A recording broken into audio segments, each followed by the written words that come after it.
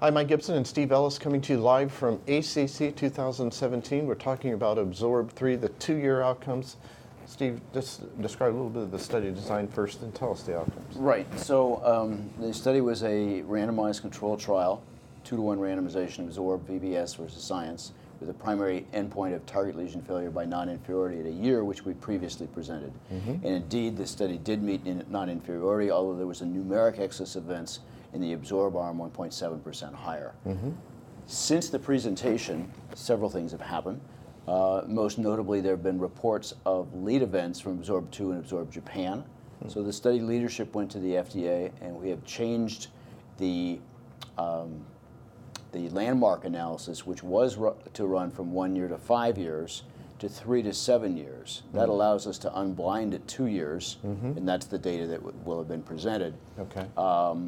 It's important to point out there's no formal hypothesis testing. This is observational. Sure. So the event rates were low in both arms. And also with landmark analysis, it's important to point out that you lose your randomization after that landmark. Right, right.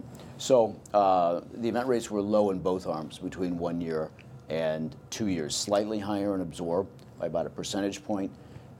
Recall also there's this issue with vessel size that was identified early. So if you remove the inappropriately vessel-sized patients, actually in the 1 and 2 year outcomes, it doesn't make a whole lot of a difference. So vessel size seems to have an impact early. But not between a year and 2.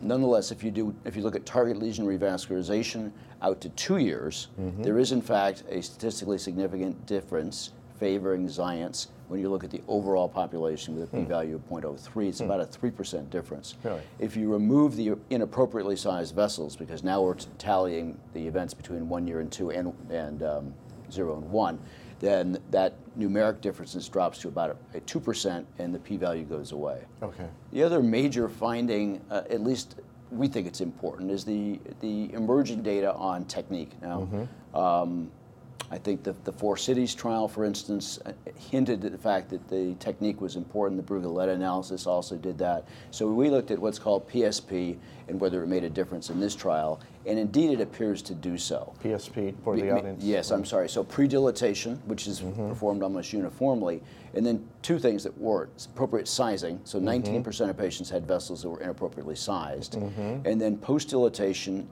at high pressure, 18 atmospheres or more, with a balloon to scaffold ratio at 1.1 or greater. That's what's now recommended technique, which is being used in Absorb 4, which I'll get to in a second. Sure. That was infrequently practiced in Absorb 3, but it seemed to make a difference. And in fact, the numeric TLF rates are essentially the same, or very nearly the same, if you look at the PSP group versus Xience, for TLF and for scaffold thrombosis. It's a bit of cherry picking. Quite honestly, we weren't smart enough when the trial began to have on the case report form, did you post-dilate because you do it routinely or because you didn't like the result? I see. So it's a little bit of a confounded analysis, but we do think technique's important.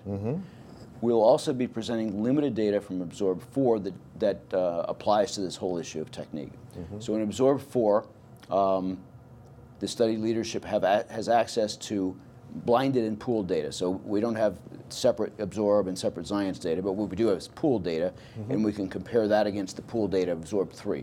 So what we've seen as we've become much more in tune to the importance of vessel diameter is the percentage of patients that had small vessels drops from 19 to 4%.